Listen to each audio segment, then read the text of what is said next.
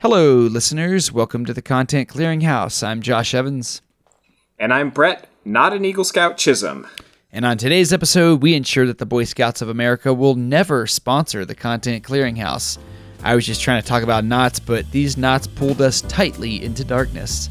And then a sleep-deprived Brett rants even more about flying saucers, but this time, it's backed by the credible information from the Leslie Kean book, UFOs, Generals, Pilots, and Government Officials Go on the Record.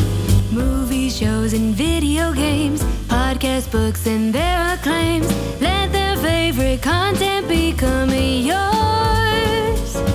It's the Content Clearinghouse. Content Clearinghouse. And it starts right now. Brett. Hey. How are you? I am just fantastic. That is not what I heard earlier. I was rewarded after about 27 hours of traveling because of a flight that diverted and then having to get a hotel and finally getting here. I was rewarded after a ridiculous commute with a COVID test, which is fine. I needed to get a COVID test for, even though I'm vaccinated, I'm fully vaccinated, some trip that I'm backup for, I guess, requires the crew members to have like a immediate negative test before. So I don't even think there's a trip on my schedule, but just to be the backup crew, I had to get a negative COVID test. Well, so I head out to do that this evening, and then after they shoved it so far into my back of my nasal passage, I thought I was taking a prostate exam. She That's pretty deep. It couldn't be deeper. I think the prostate That defies what I know about the human body. I think that's the part of the brain that makes your eyes water when you touch it. Right? Right up in your nostrils? Yeah, that's it. Could be. Yeah. Well, she dropped the cotton swab on the ground. Oh, man. After there's tears streaming down my face, and there was this awkward pause, and I'm like, I'm gonna have to do that again, huh? Oh no! And right before so this, competent. She had asked if a student would have, like a student nurse or something, could come in and watch, and I'm thinking like, can you let the student do this? Maybe they won't drop it. They're probably less complacent than you are, lady. So I got a 2-for-1 special on the COVID test. I am negative, so I'm safe to be doing this Zoom podcast with you now. Perfect. Yeah, that's great. Yeah. That's what I was wondering. To make sure you weren't going to send me a computer virus with your breath or something through the microphone. Yeah. But guess what, though? What? You know where I'm at? Nope. I am closer to Mars than just about anybody, man. Are you on top of Everest or something? I am in Brownsville, Texas, and I'm about, I'd say, beautiful 20 prison there, by the way.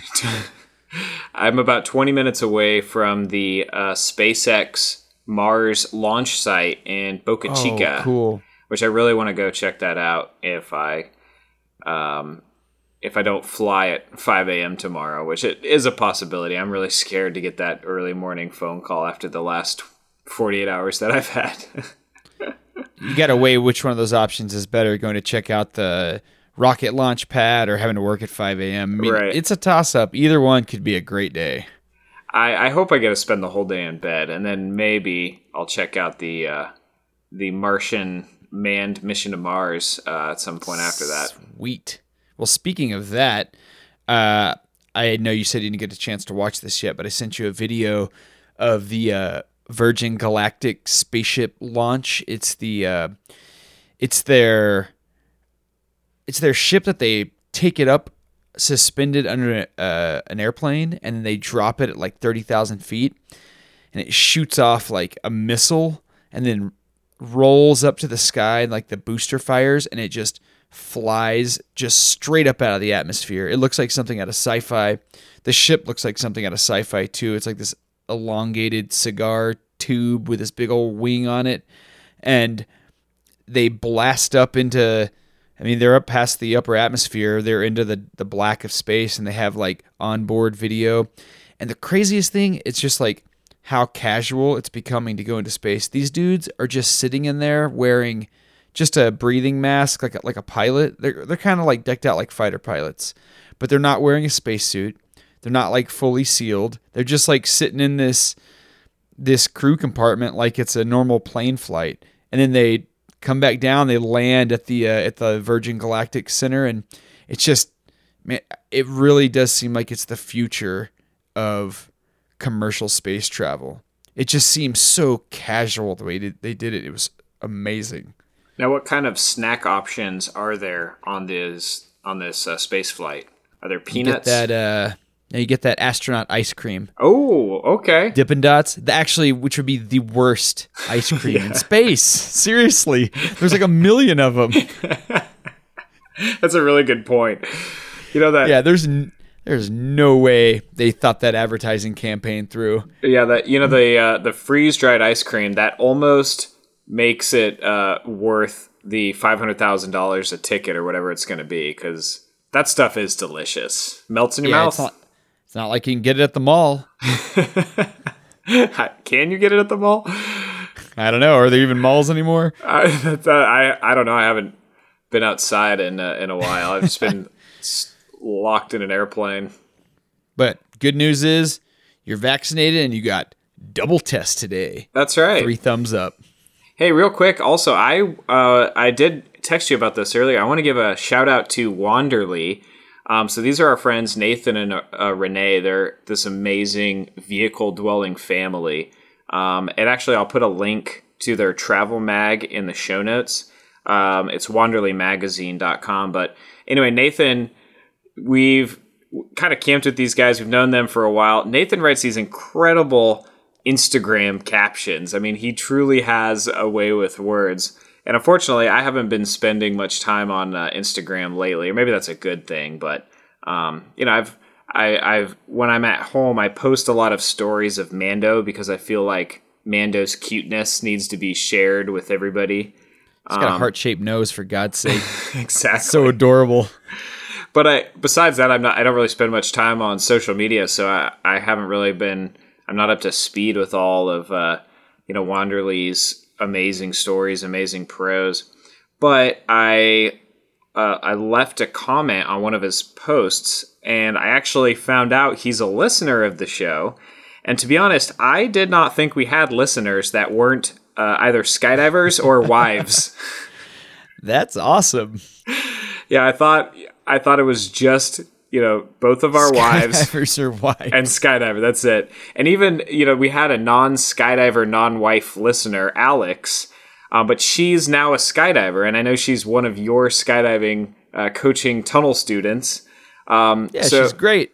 So Nathan, I know you guys just had a baby, and you know what they say: the best time to start participating in a dangerous action sport is right after having a baby. So you better start skydiving, or we're going to have to kick you off the subscriber list of the podcast. Please don't leave, Wanderly. We love you.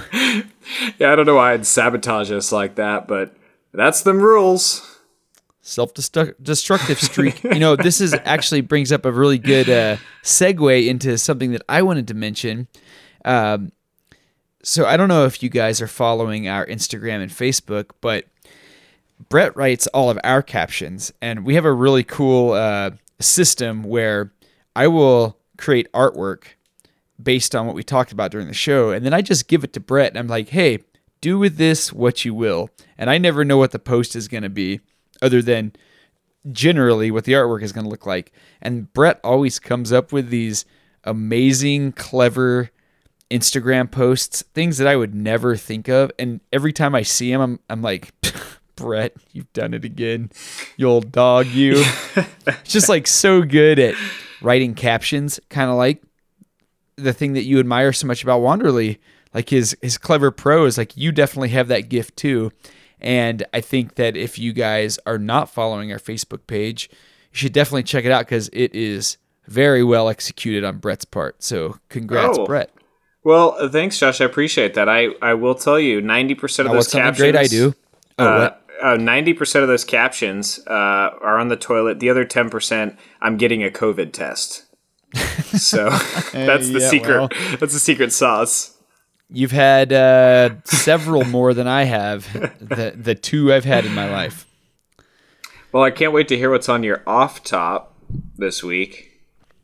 Well, I'll start off with a question, as we do. I love questions. Were you ever in Boy Scouts? Oh, no. No Boy Scouts for you? No, I said, oh, no. Because I was in Boy Scouts, and let's see, I have one of the most challenging moments of my life is a Boy Scout memory, and I don't even think I'm talking about being molested by the Boy Scouts. I think I repressed those memories. This was a Pinewood Derby memory. So it was arguably worse. Oh, yes. Than the molestation. Well, yeah, I think that's probably the worst thing that's ever happened to a Boy Scout, Brett. I used to make the joke. Oh, God. Of course I have condoms. I was a Boy Scout. Oh, my God. Oh, no, it's because the motto is be prepared. Well, yeah. This isn't really about Boy Scouts, but this is about something I learned in Boy Scouts. But you know what? Since you shared your Boy Scout story, did I ever tell you, this has nothing to do with my off top, but did I ever tell you about the time that I got banned for life from Carlsbad Caverns? I think I have heard this, but remind me. So at Carlsbad Caverns, there are two caverns. There is the main cavern, which is just like the main cave. It's basically like the Disneyland cave with all the lights. It's got an elevator in it and everything. And then there's the new cave, which is, when we were there, I mean, it was new. I mean, it's like 65 billion years old or whatever, but it had just been recently discovered, and there was nothing in there. It was just, you go in there, you turn your light off, and your hand disappears. So we were going to take a tour of the main cave first, and then do the new cave later. And since we were 13, we at one point we ended up in the elevator, and the elevator had like a revolving door, like an airlock door, and people were trying to get out, and we were just holding it closed because we were like a bunch of little shitheads. And so we did this for so long that they called like the park service guys to come down there and deal with us. So they came down, they grabbed me and my two friends, Lamont and Basil, and they like took us up through the elevator. They took us into the Rangers station, and the guy was like totally bad copping us. And he sits us down outside his office. He's like, "You boys are in big trouble. You sit down right here. I'm going to go in the office, and you better not move your butts from these seats." So we sat there for like probably an hour and a half, and we're like, I don't know if this guy's coming back. So because we were little shitheads, we just got up and left. And we're like, "Oh, we'll just go on a tour of the new cave." And so we go through this entire new cave tour. It probably took like an hour. And then we come out and we're like, maybe we should go back and see what happened with the ranger. So we go and we sit back down. And then literally like 5 minutes after we sit back down, he comes out of the office. He was like, "All right, boys, I've decided that you're good to go, but I hope you learned your lesson. And after this, you're never allowed to come back to Carlsbad Caverns." So apparently he hadn't even looked out of his office once the entire time that we'd been sitting there.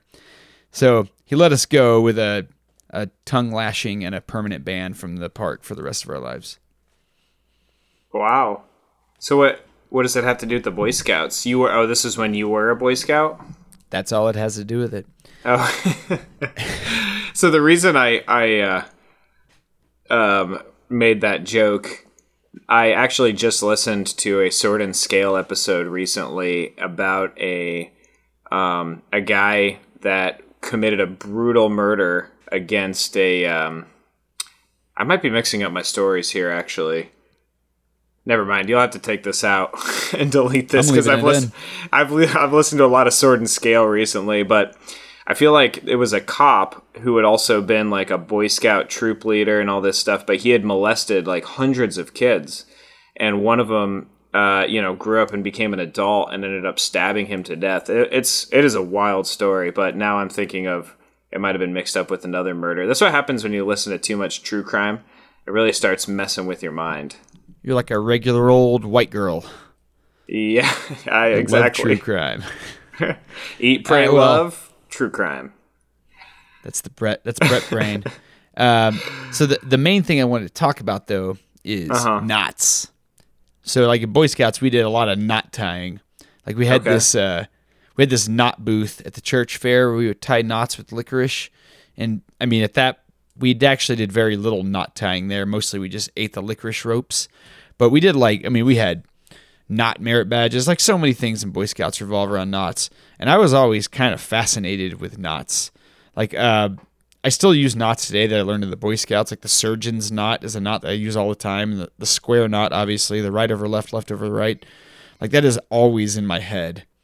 And when I was a kid, not only did I play Magic the Gathering, but I also wanted to be a magician because I was super cool. So I used to do all these like rope escapes. Like I'd let my friends and family tie me up and then Houdini my way out of it. I did like this hog tie escape, did like a water escape. It probably had more to do with my tenacity and lack of knowledge of my own mortality than it did my skills as an escape artist, but I was pretty good at getting out of them. So today I thought I'd run through some fascinating facts. Oh my god. That's a little knot pun for you, Brett, and how much you love puns. I do. I like puns a lot. So the oldest recorded knots are around 9,000 years old. And there's this BBC article that said going back even further, the remains of a man thought to be 20,000 years old was uncovered in Russia with a necklace around his throat. And although there was no string left, the beads were present and they were in the correct position. Like they had basically just laid down perfectly around his neck. And they said he must have done something to secure the two ends of the twine, and presumably he knotted them. Said this was Des Pawson, this professional rope worker. And he said that mankind before the Stone Age is really the string age. And the BBC article made the claim that knots are the oldest human technology. And I never really thought about that before, but that was pretty fascinating. Oh my gosh. Fascinating. It doesn't get old. It does not get old. It's the great thing about puns. And apparently there's like this surprising amount of scientific study on knots. There's one thing that people are asking, what's the deal with headphone cables tangling up in your pocket? And I mean, the obvious answer to that is use wireless headphones, you ding dong. But the deal with that, it was summed up in this Bill Murray quote. Bill Murray said, how to tie the strongest knot ever. 1, put some headphones in your pocket. 2, wait 1 minute. So clever. That's a good one. These researchers, Dorian Raymer and Douglas Smith, they kind of use that as a starting point for this research into spontaneous knotting phenomenon. And they found 2 factors that contribute to spontaneous knots. It was length of the rope and agitation time. So essentially, the longer the cord itself and the more time it's moving in relation to itself, the more knots will form. And they found that cords under 46 centimeters are very unlikely to self-knot. Then every centimeter added ups the probability. Then there's it very oddly plateaus around 2 meters. And for the average pair of headphones, which was in this study defined as 139 centimeters, that means the probability of a knot spontaneously forming in an enclosed space about the size of your pocket or a bag is just under 50%. So basically, every time the cords cross themselves, there's a 1 in 2 chance that a spontaneous knot is going to form. Wow, that is very interesting. This reminds me of that Portlandia skit with Jeff Goldblum, and they're selling like the iPhone headphones in little glass case. They're all knotted up. Have you seen that? Those are some good. Those are some good ones. Good sketches. They're pretty clever. Yeah.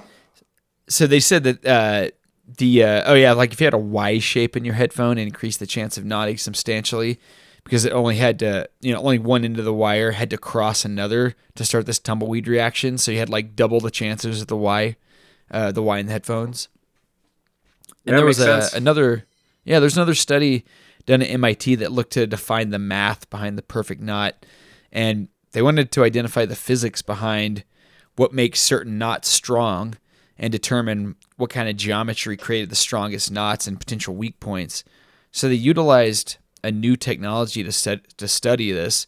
It was a rope that changed color based on the amount of pressure that's applied to it.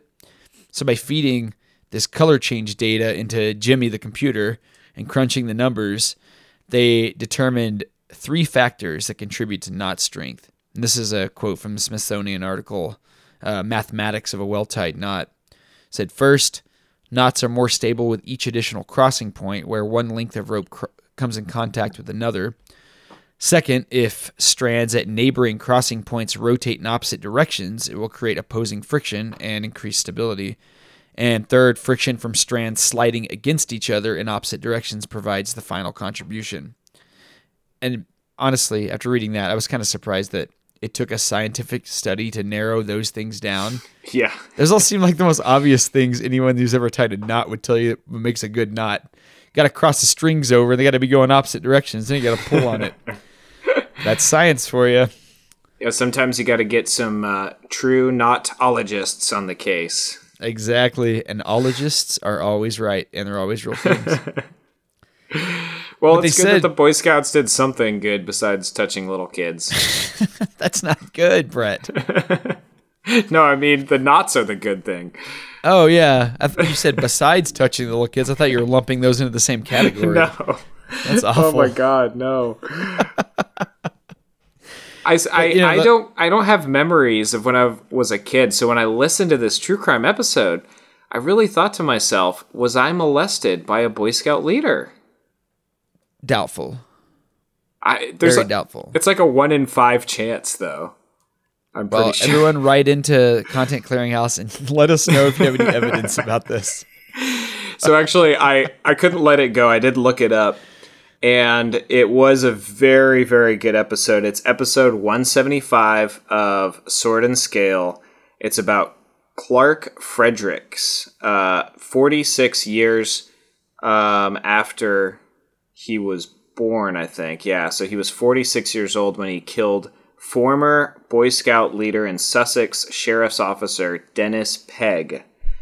And this is kind of going on... it's kind of like an ongoing case right now, but very interesting. I heard there's some controversy about the host of Sword and Scale, so I probably won't be listening as much until I sort through that. What's the controversy?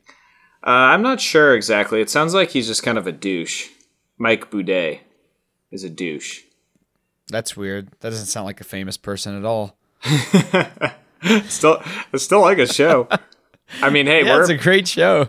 We're probably doucheologists, so... Maybe you, bro. I'm no expert. I'm just an amateur.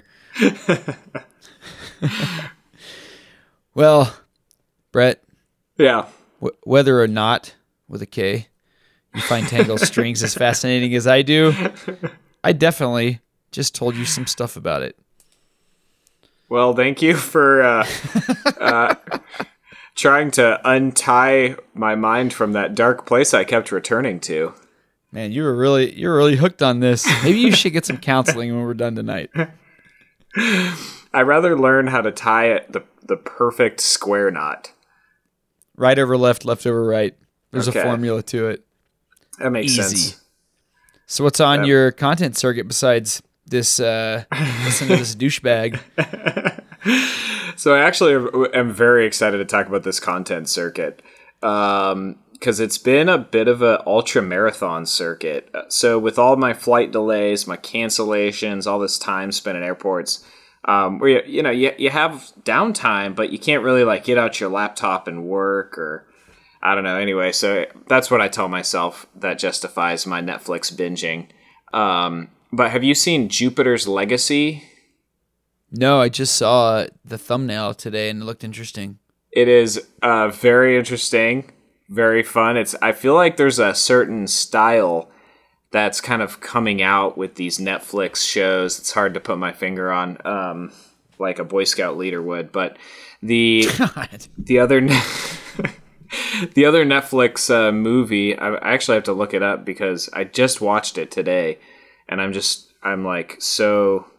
Kind of worn out that I'm having trouble remembering what it was. Let's see what it is here. Army of the Dead. That's it. Oh, dude. Did That's you what I watch was gonna that? Talk about. Yeah, it's amazing. I think it's Zack Snyder's best work ever.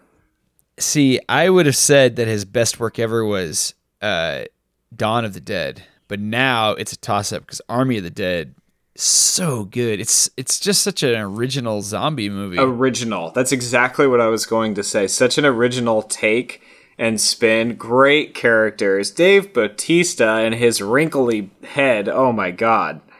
You know Fantastic. who's scary is Valentine. Oh yeah. It's a scary movie, but it's so funny, and I don't mind the gore at all. Like, I feel like it's like, I don't want to say tastefully done. It's just like very stylized. Well, yeah, it's like when you couple gore with, really stylized cinematography and like slow motion action scenes, and then like a pink and blue color theme. Like you end up with something that's not really a horror movie, which is, it's not a horror movie. It's like an action film. It's an action heist film with zombies in it, and they create a really awesome lore for the zombies. It's more like what you would find in a video game than what you would find in a normal horror film, which Definitely. It's just a awesome take on it. Definitely. Well, I'm glad you've seen that. I was gonna try to use my content circuit to convince you to watch that. Extol its virtues. Yeah, I did. Uh-huh. I've been playing a little bit of threes too because of you. Ooh, nice. Actually, I was playing like fives, it. but it was the free get out of version, here. so. We can't be friends. So I'll continue with my ultra marathon circuit. I am going to wrap up season 3 of Money Heist. If I get another flight delay. But this last weekend before I departed on this trip, we had basically a ultra private small mountain film festival at Camp V that was freaking awesome. So I know you've attended the Banff Film Festival with the Crew Bah once or maybe twice. I haven't been to Banff. I've been to some local shows, some local film festivals. The mountain film festivals that you saw locally, that was the traveling Banff Film Festival. Then yes, I have. So the 3-day event is in Banff, Canada, but then these big mountain film festivals will travel around. So Brie and I have seen it in Denver. We've seen it in Salt Lake. I think we've seen it in Park City, that was Salt Lake. Sun Valley. We saw it in Sun Valley. Well, this is a similar, like these mountain film festivals are usually mountain related sports. They could be mountain culture. They could be, some kind of like, I don't know. There's a lot of, so the first night, so this is mountain film. The first night was called Dirt and Rock Shorts. Now I'm going to put a link to these. I don't know if you can watch the films yet. I don't think you can. Because the actual mountain film event is in Telluride. It's like Telluride's Banff Film Festival. It's in Telluride this upcoming weekend. The Monday after that, I think these are all going to be available to watch online. But the first night was biking, running, multiple climbing stories, and of course a really awesome wingsuit proximity base jumping video. So just to give you an idea, there was a one about a climber, Melissa Leneve. She retired from indoor competition, and she wanted to focus pretty much on outdoor climbing. And I'm super intrigued by these climbing films. I mean, I'm sure God, I can watch climbing forever. You should definitely seek this one out then. It's called Real Rock 15 Action Direct. She was basically told that a woman was not going to be able to climb this route in Germany. It's the route is called Action Direct. And why would anyone make that claim about anything? Because it's just like so physically challenging. These like 4 or 5 moves. You have to like jump and catch a hole with a finger. It's a dino.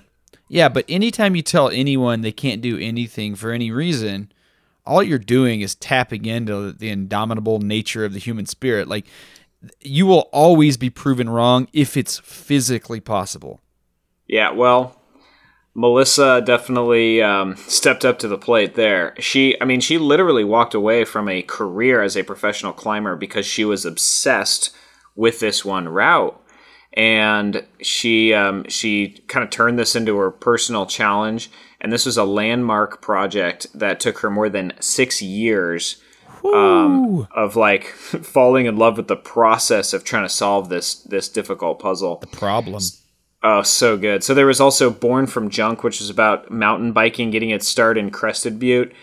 Spellbound, I'm going to put a link to the trailer this is the Wingsuit Proxy base video. So it's black and white footage, and it's set to this poem. It is one of the absolute best base jumping films I have ever seen. Sweet. And then the second night of this, this was actually a true world premiere of this documentary feature-length film.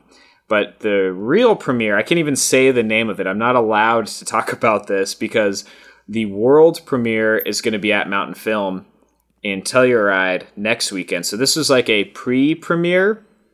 And after no, a pre-premiere. Oh, so it is a little bit hush-hush, and the reason being Netflix acquired the rights to it, and it's going to be available on the Netflix streaming service in fall, I believe.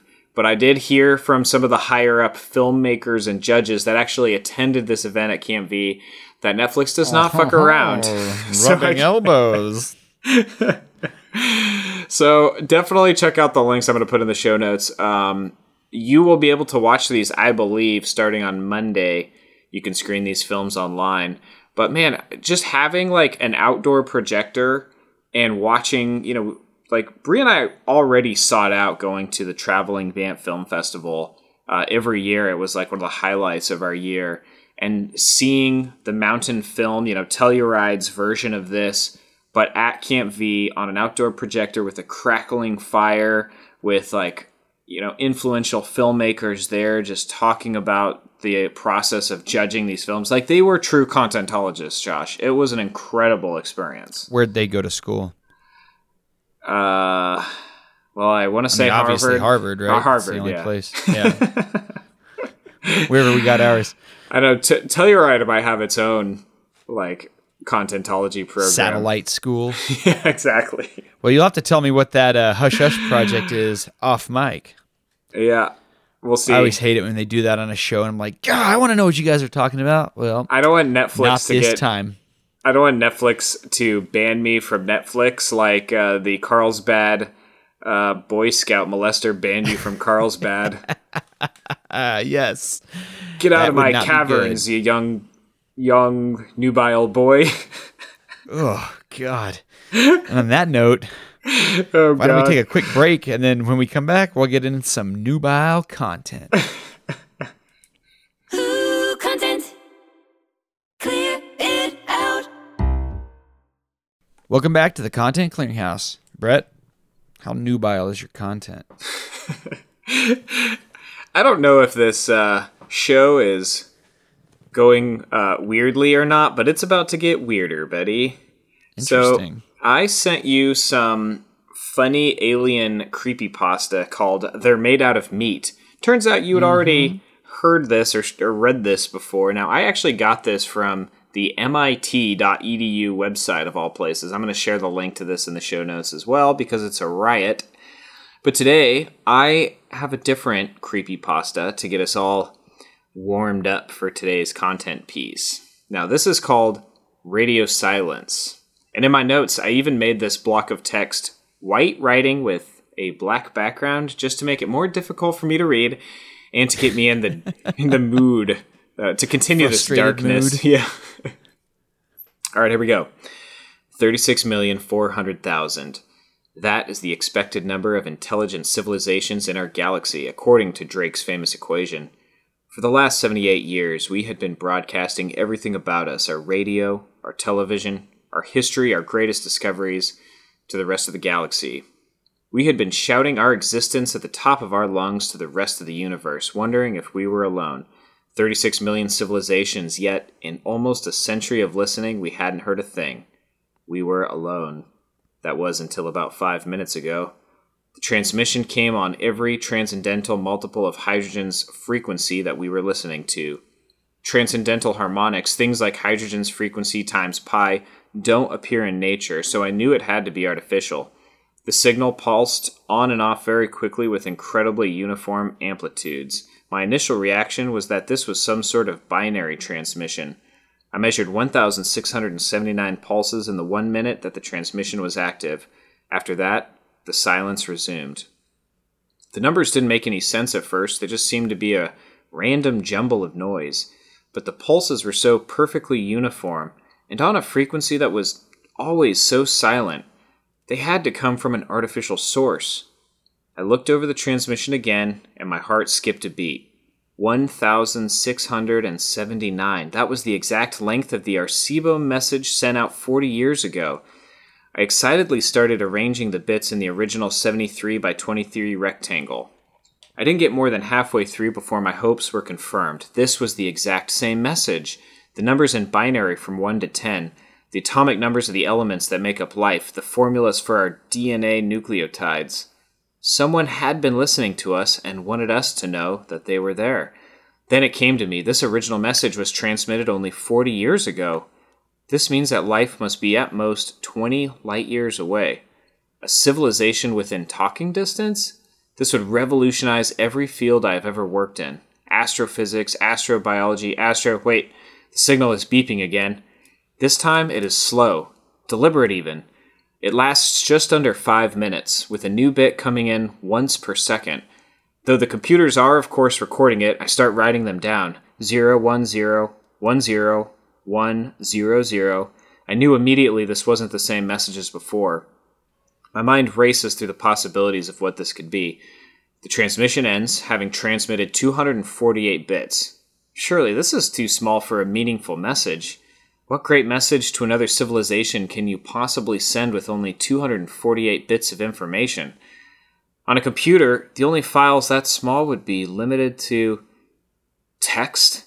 Was it possible? Were they really sending a message to us in our own language? Come to think of it, it's not that out of the question. I mean, we'd been transmitting pretty much every language on Earth for the last 70 years. I began to decipher the first encoding scheme I could think of, ASCII. 01010100, that's B. 01100101E. As I finish piecing together the message, my stomach sinks like an anchor. The words before me answer everything. Be quiet or they will hear you. Ooh. That's pretty good. You're a regular old Ben Kissel. I was into that one. So, dude, that was awesome. So is this written by the same person who wrote They're Made Out of Meat? I have no idea because we never heard from them again. Oh. Yeah, they're yeah, man, that's he was in the Boy Scouts. There were several points. There were several points in there. I was like, oh, I wonder if it's going to be this, and then it was that. Like it's like just like the details are very good in that. Yeah, I liked that. Well, this was just to get us warmed up, because for today's content, I will be covering a book. But this is not fiction, Josh. This is not sci-fi. I'm talking about a book written by investigative journalist Leslie Kean, who has been published nationally and internationally.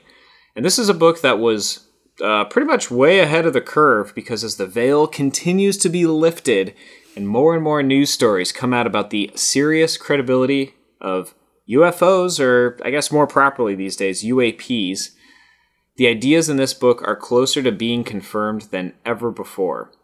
In fact, even the government seems to be shrugging their shoulders and just saying, yeah, this is some crazy shit, people. This is happening. So if you're like me and you were into UFOs before it was cool to be into UFOs, you might have picked up this book from 2010 called UFOs, subtitled Generals, Pilots, and Government Officials Go on the Record. Here we go.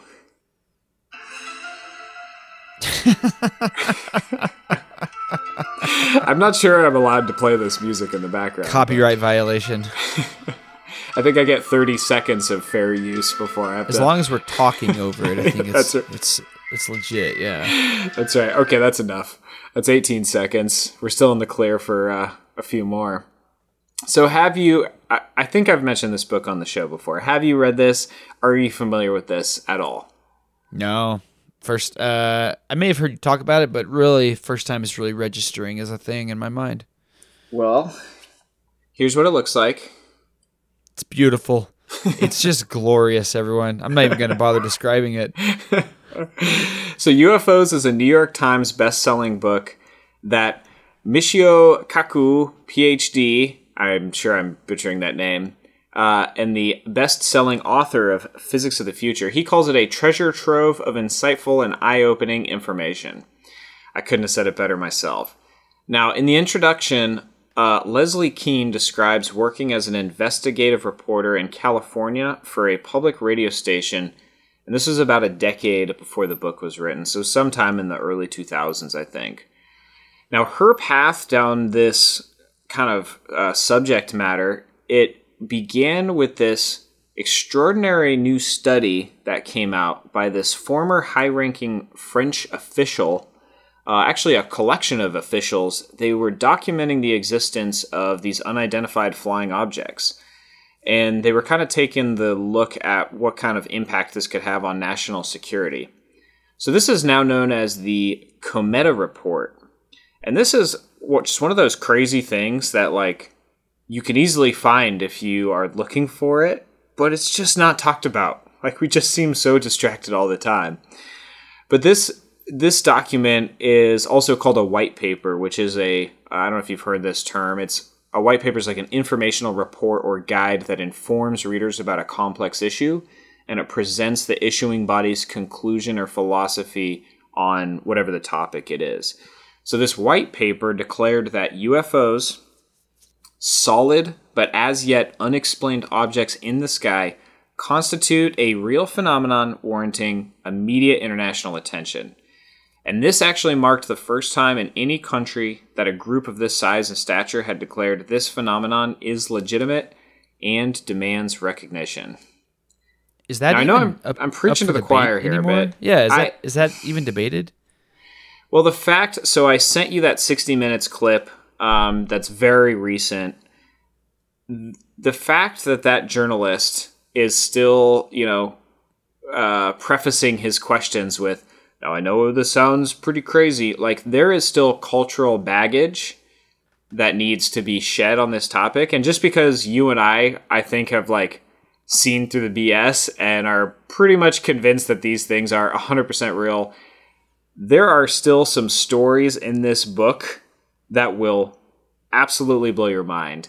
And especially having, already being convinced that this is a real phenomenon and reading this book, you will really be looking at this evidence with a totally different perspective. But for a skeptic out there, this is the perfect place to start, in my opinion. Man, I just feel like the evidence is so overwhelming right now for at least the veracity of the claim that there's something unidentified flying around that, at least doesn't conform to our current level of technology. But I was reading just an article. It was like a Facebook link or something today, and I can't remember what the article was about, but it started off, this is like a hip young dude that works at some tech outlet. And the very first line was, "Let me just preface this by saying, I don't believe in aliens." I was like, what, Skip? I don't even care what you're going to talk about. How valid could your opinion be? Which Boy Scout leader touched you? Yeah, exactly. Ruined you. Yeah, well, actually, I do want to go back and talk a little bit about my UFO journey, because I do feel like, this is we're in one of those pivotal moments in history where we could have learned the truth in the 1940s or the 1950s or the 1960s. I feel like we're finally on the cusp of learning the truth now without this sort of gaslighting that the government seems to like to do.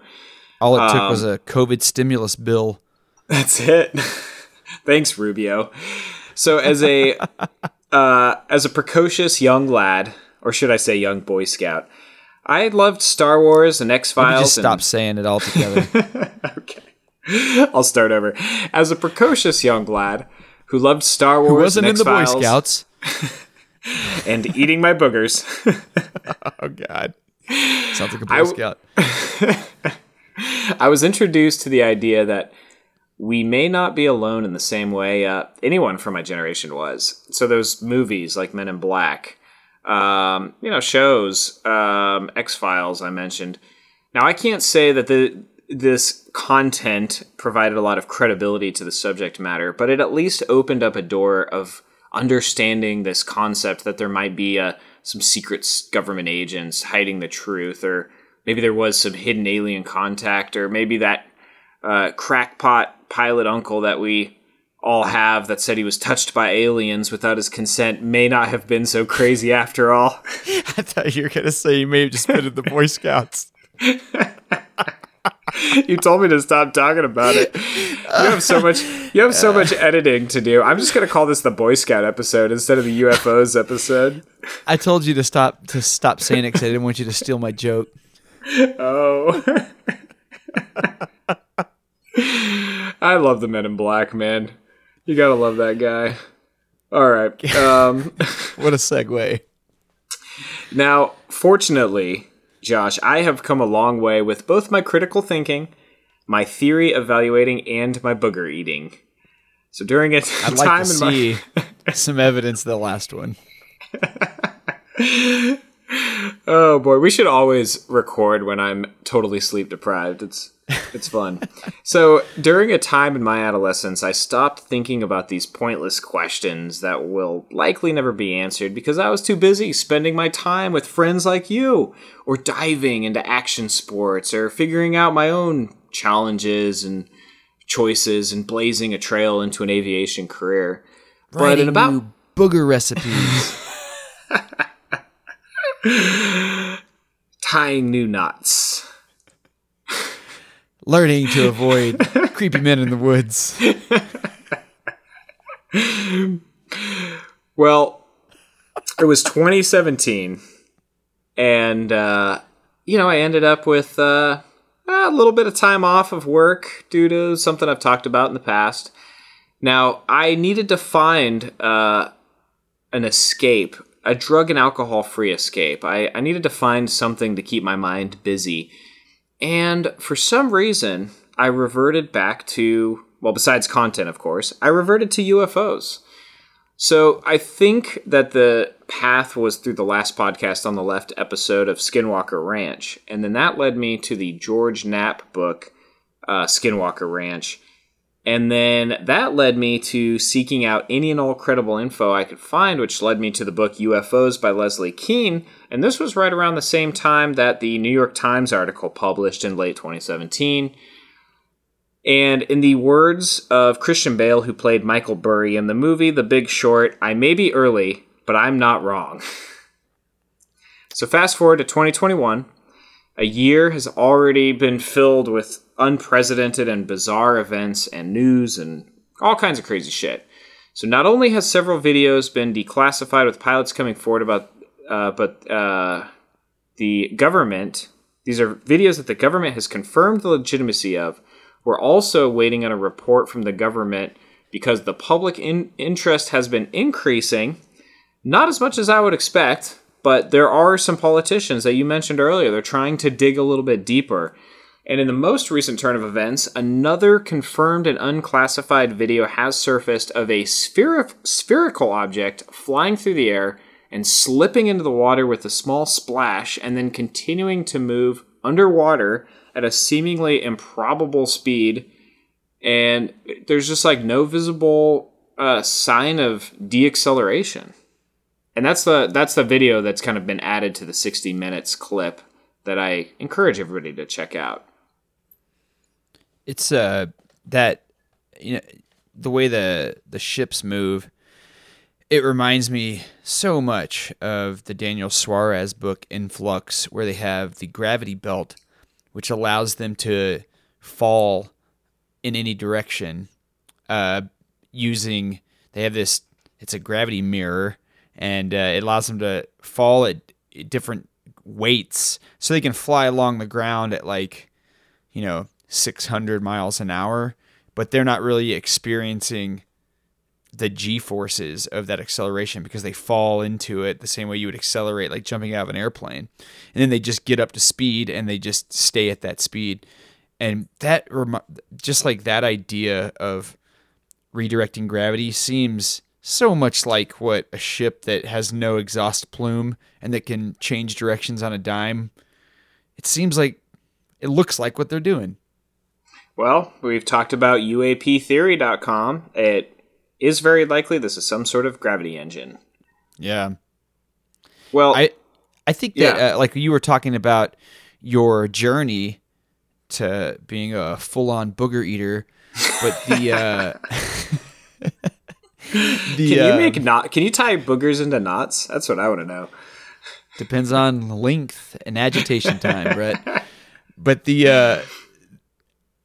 I just remember whenever I was younger, I lumped aliens, as much as I wanted them to be true, into the same category as Bigfoot, who I also wanted to be true. And it's interesting that I think that those things have separated now. Like the concept of a UFO is not really in the realm of, a cryptid or an alien or anything now. It's not like a mythical thing. I mean, undeniably, there are, by the very definition of the term, there are UFOs or UAPs. There are unidentified things flying around. And I think when people say that they don't believe in UFOs, I almost feel like they're tangling up the term UFO and aliens, and they become interchangeable. And maybe Absolutely. They don't believe in aliens. But right. to say that you don't believe in UFOs is like saying that you haven't been on the internet in the last 5 years. I mean, you hit the nail on the head. It's almost like you've read UFOs by Leslie Kean, because she makes it very clear at the beginning that to say you don't believe in UFOs is to not understand the issue and totally misunderstand the question. These are not aliens we're talking about. These are not extraterrestrials. These are unidentified. Now, there are unidentified objects that have totally benign explanations. It could UOs, yes, UOs. I mean, things, and going back to Project Blue Book, these things could be a weather balloon or weather phenomenon or light reflection, a bird, Venus, the planet Venus literally has been misidentified. But these things, people might think that this is, something that it isn't, report it. Now, this book is the small percentage of sightings that they have gone through every possible explanation, and absolutely nothing makes sense except it is unidentified. It cannot be anything other than a physical, intelligently controlled object that can outmaneuver any of our vehicles. And if you take this instance in the most recent video footage, this thing that splashes underwater, the military sent a submarine out to go look for wreckage. Of course, none was found. But now these objects, they're not just flying, they can be USOs. So this is also a trans-medium vehicle. Water, air, space. I mean, it's probably all the same. Didn't the Fravor sighting have some sort of underwater element to it? Well, by the time they saw it, it was hovering above the water. But before they saw it hovering over the water, it did look like there was an object underneath the water with like bubbling water over the top of it. So they didn't see it enter the water. Like they have the video footage of this other UAP flying into the water. But yeah, most likely it emerged from the water. Not necessarily the same thing in that case, though. It wasn't necessarily the same craft that was I don't think trans-medium. It was. I don't think it was, because the Fravor object was a Tic Tac, and this was more like a sphere. I see. And if you pick up UFOs with Leslie Kean, you'll find out that these objects have all kinds of shapes and sizes. Now, do you work for UFOs by Leslie Kean? No, I just like saying UFOs by Leslie Kean. So, if her name does sound somewhat familiar, besides me just saying it over and over, she did co-author that article that I mentioned, December 2017. New York Times dropped the bombshell that the U.S. Department of Defense had spent $22.5 million on a secret program titled the Advanced Aerospace Threat Identification Program, also called ATIP. And she's also had a hand in the incredible Netflix original documentary series Surviving Death, which I have also mentioned on the show. It does not talk about UFOs, but it's really interesting. So definitely check that out too. But back to the book. So it's broken up into 3 parts. Part 1 is the objects of unknown origin. Part 2 is in the line of duty. And part 3, a call to action. So after the Cometa report, Keene realized there was way too much credible material to cram into just like a news article. And to properly explore the subject matter, she wanted to write a book. Now, I do think that the bread and butter of this book are the stories of the UFO encounters. But these aren't just ramblings of a farmer. And, I don't want to cause any offense to our listeners that might be agriculturologists. But It's a real thing.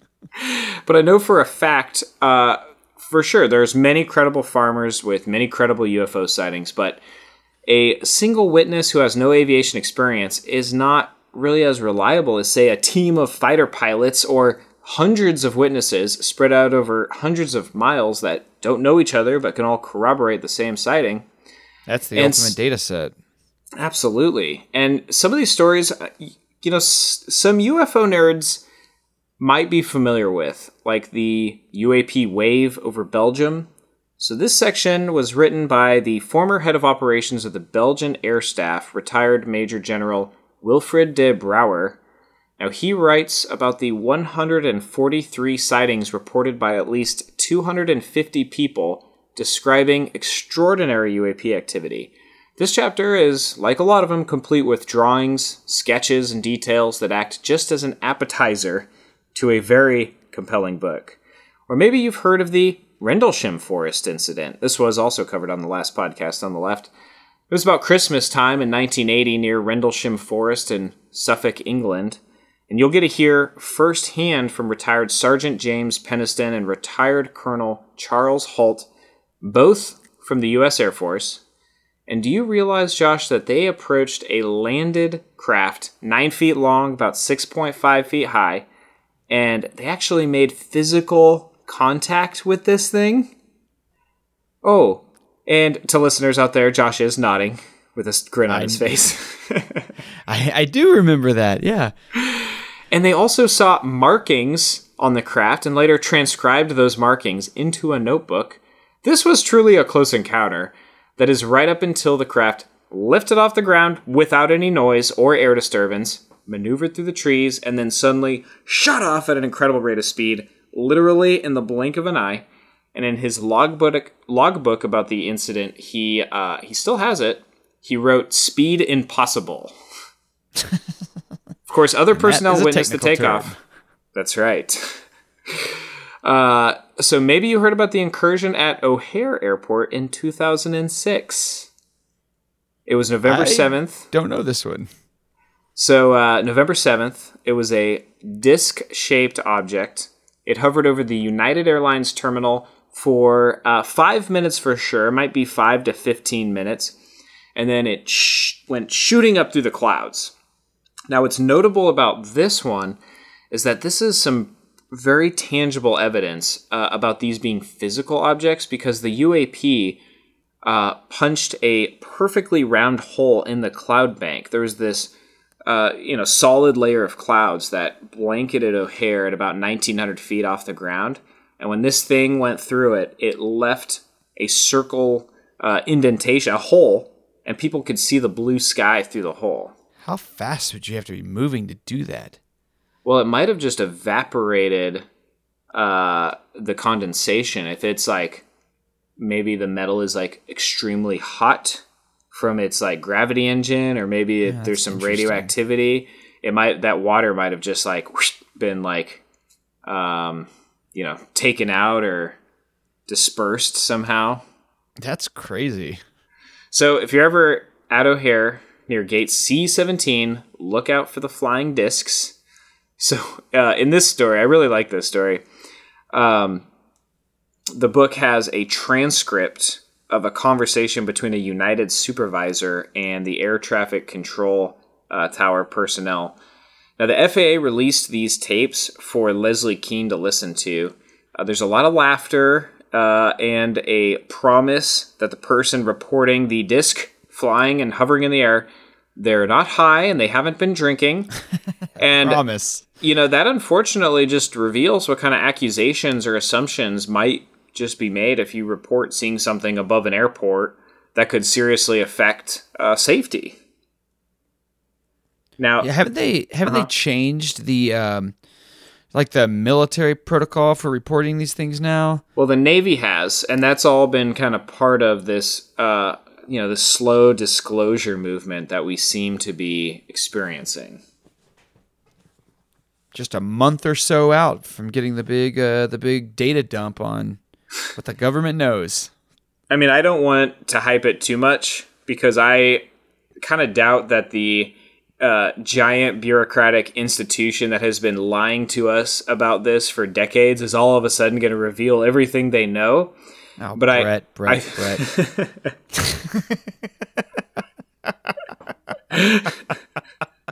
I'm so mistrustful of authority after my time in the Boy Scouts.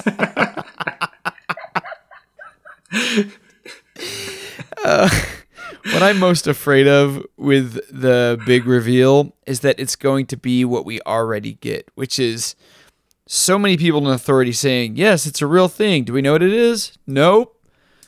And I feel like if that is what we get, it's going to be the world's most disappointing reveal that UFOs are real, because I feel like that will leave us just exactly right where we are now.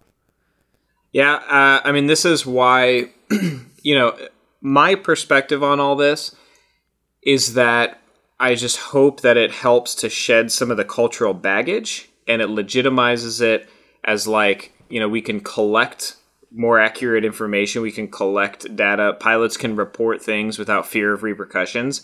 But I hope that it at least makes the general public, just like the everyday person, just say, hey, maybe I'll look at these other stories in the past that were maybe from some pretty credible sources, even if it was a crackpot Uncle Farmer, an agriculturologist. Picking up this UFOs book, these stories are unbelievable. And I don't want to give too much away here, but there were a few occurrences which I was not familiar with at all before I picked up this book. And I was coming in as, a bit of a UFO nerd before reading this, but I'm excited to tell you about these. So, Josh, the military loves shooting things. I've heard that. Yeah. Tell me, do you think military pilots have ever shot at UFOs? Of course not.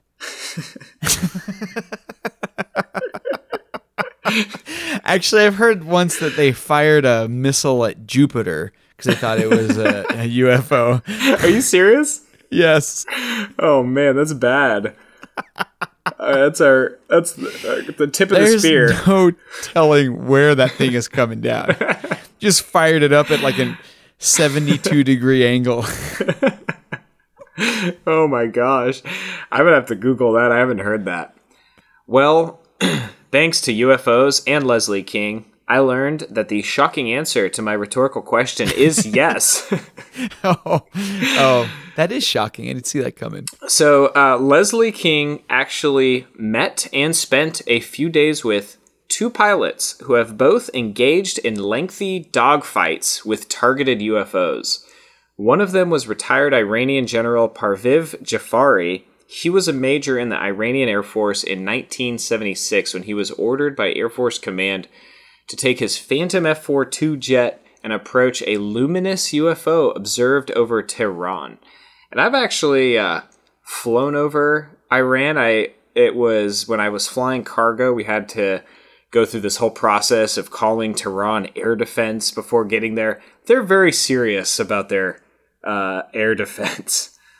But several times during a wild cat and mouse chase, he and his backseat navigator attempted to launch a Sidewinder missile at additional smaller objects heading their way, but at the moment of fire, their equipment would inexplicably shut down, and then it would return to normal only when their jet moved away from the object. So the main object... EMP blast. Or something. Who knows what it was? The main object had been pursued by a second Air Force jet. It was recorded on cockpit radar. It was observed from the ground by a general and experienced air navigation crews. So, like a lot of these stories, a lot of corroboration from multiple sources and multiple types of information sourcing. So, the second similar event occurred 4 years later in 1980 over an airbase in Peru. This was then Lieutenant Oscar Santa Maria Huertas was ordered to intercept what was at first believed to be an aerial spying device. So it was a balloon-like object. He fired at it, and then he barraged it with machine gun shells. Oh, no. And they had no effect. So he realized pretty quickly that this was something else. Jupiter. And so 3 different times he locked onto the object to fire when it was stationary. Each time at the last instant, it shot straight upwards. Well, that doesn't sound like Jupiter at all. It doesn't. Does not look right. This UFO was witnessed in broad daylight by over 1,000 soldiers and staff at the La Jolla military base. So my biggest takeaway from this section was that although intimidation maneuvers have been confirmed according to the Cometa report, France has assured the readers of this thing that UFOs have demonstrated no hostile acts to date. Keep your fingers crossed that continues. Yeah. They do not have that in common with the Boy Scout leaders of America. God.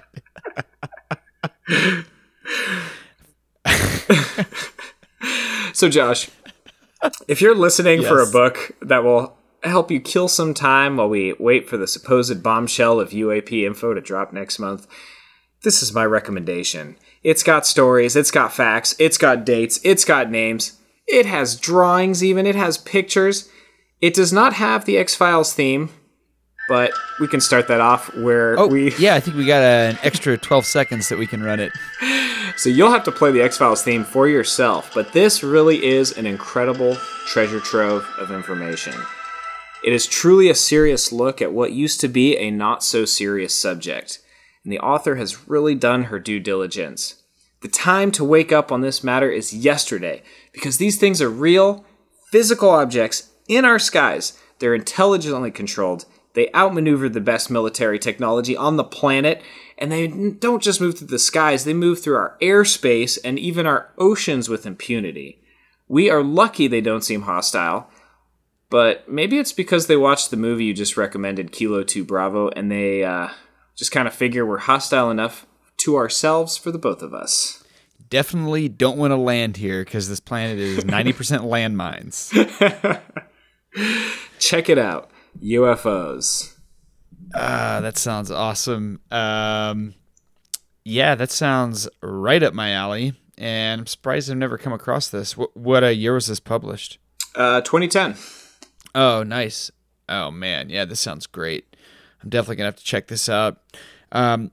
Crazy to think that it led this movement. It led the bombshell New York Times article by like 7 years. Yeah, that's incredible. And I think it just lends more credibility, since we're speaking about things with the word credible in them, more credibility to the fact that this stuff is actually happening. And one fear I have is based on what we've seen with the COVID response, and then also based on an article I saw today where Colorado Governor Polis just announced that they're going to be doing a $1 million lottery in Colorado for every person that's been vaccinated. And the comments on that were basically just people complaining about how, well, really anything they could think of. That you shouldn't be bribing people to get vaccines. Oh, they're not bribing people enough to get vaccines. So my worries with all this just like irrational response to everything that happens is that there's going to be a big portion of the public that are mad because the government's been lying to them about stuff this whole time. And then when the government tells them that UFOs are real, they're going to be like, oh, well, now the government's just trying to distract us from some other thing that they don't want us to know about. And I don't think that it's going to have the giant overarching improvement in the problem of people accepting this that you think it will, because I think most people are already kind of set in their ways regardless of what they hear come from the government. Well, there's got to be some segment of the population that whatever cultural pressures there were that I that I personally think was expertly planned by the government to make anybody complaining, or anybody talking about UFOs, they wanted to just make those people look ridiculous, look Mirage silly. Men. Yeah, absolutely. Have you heard of that documentary? Oh, I haven't. I thought you were just inventing that term on the spot. I wish. No, it's a documentary about a guy who claims that he was, well, I guess that they were the Mirage Men, but he claims that he worked in a capacity for the government of when there were UFO reports, he would go out to them and tell them like, hey, you're right. There is something going on. There's a lot more going on than you have ever even imagined. And so they like feed them like false information. So then when they made their claims had all this outlandish stuff attached to it. And so the original idea that there was like whatever, just a simple craft crashed in the Roswell Desert, if that was their claim, it would be kind of like overshadowed by all this other stuff that would make the general public think that they were like crazy. And apparently this was like an actual governmental position, a way that they were kind of like combating all of these UFO reports. Yeah, I believe it. I mean, the government does not, I don't think they wanted us to know that they weren't the top dog in the skies. And so I think that's motive enough to go through this whole like misinformation campaign that lasts like 60 years or whatever. But, I think you reach this certain point where you get these diminishing returns, and when it's time to like actually figure out what this is, or when you're motivated enough to try to reverse engineer the technology, or you're motivated just by simply not being caught in a complete web of lies that's lasted this long, it's time to do some like backpedaling and win over some of the good graces of the public. And honestly, I think they're testing the waters. They leak out this, they leak out that, and everybody's like, hey, I still got to pay my bills. I got a lot going on. There's a lot of good shows on TV. I don't really give a crap. Got a podcast to write. It's almost like there's just not really that sort of groundbreaking cultural shift, because it almost feels like this has been a plan to slowly leak things out a little bit at a time. It's almost a way a Boy Scout leader would groom one of his not tying students. You just start by asking to see his rope or something like that. Jesus, Brett. Well, on that note, you guys believe in UFOs now? This sounds very interesting. I'm definitely going to check this one out. Can't wait to see the links to that you're going to share. So thank you for that, Brett. Thank you for all the disturbing Boy Scout imagery as well. And thank you everyone out there in podcast land for listening to the show. We love you guys. Check us out on Instagram and Facebook at The Content Clearinghouse and see some of Brett's awesome writing. It's very good.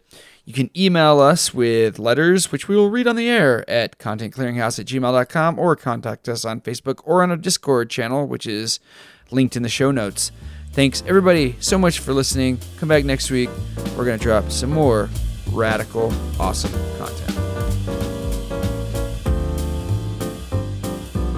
So it wasn't Jupiter. I just looked it up. It was Venus, and it was in World War II. And it was a pilot that he thought he was chasing another aircraft, and he just climbed and climbed towards Venus until his P-51 stalled out and he lost control and crashed and died. So he crashed trying to fly to Venus. That's actually Venus.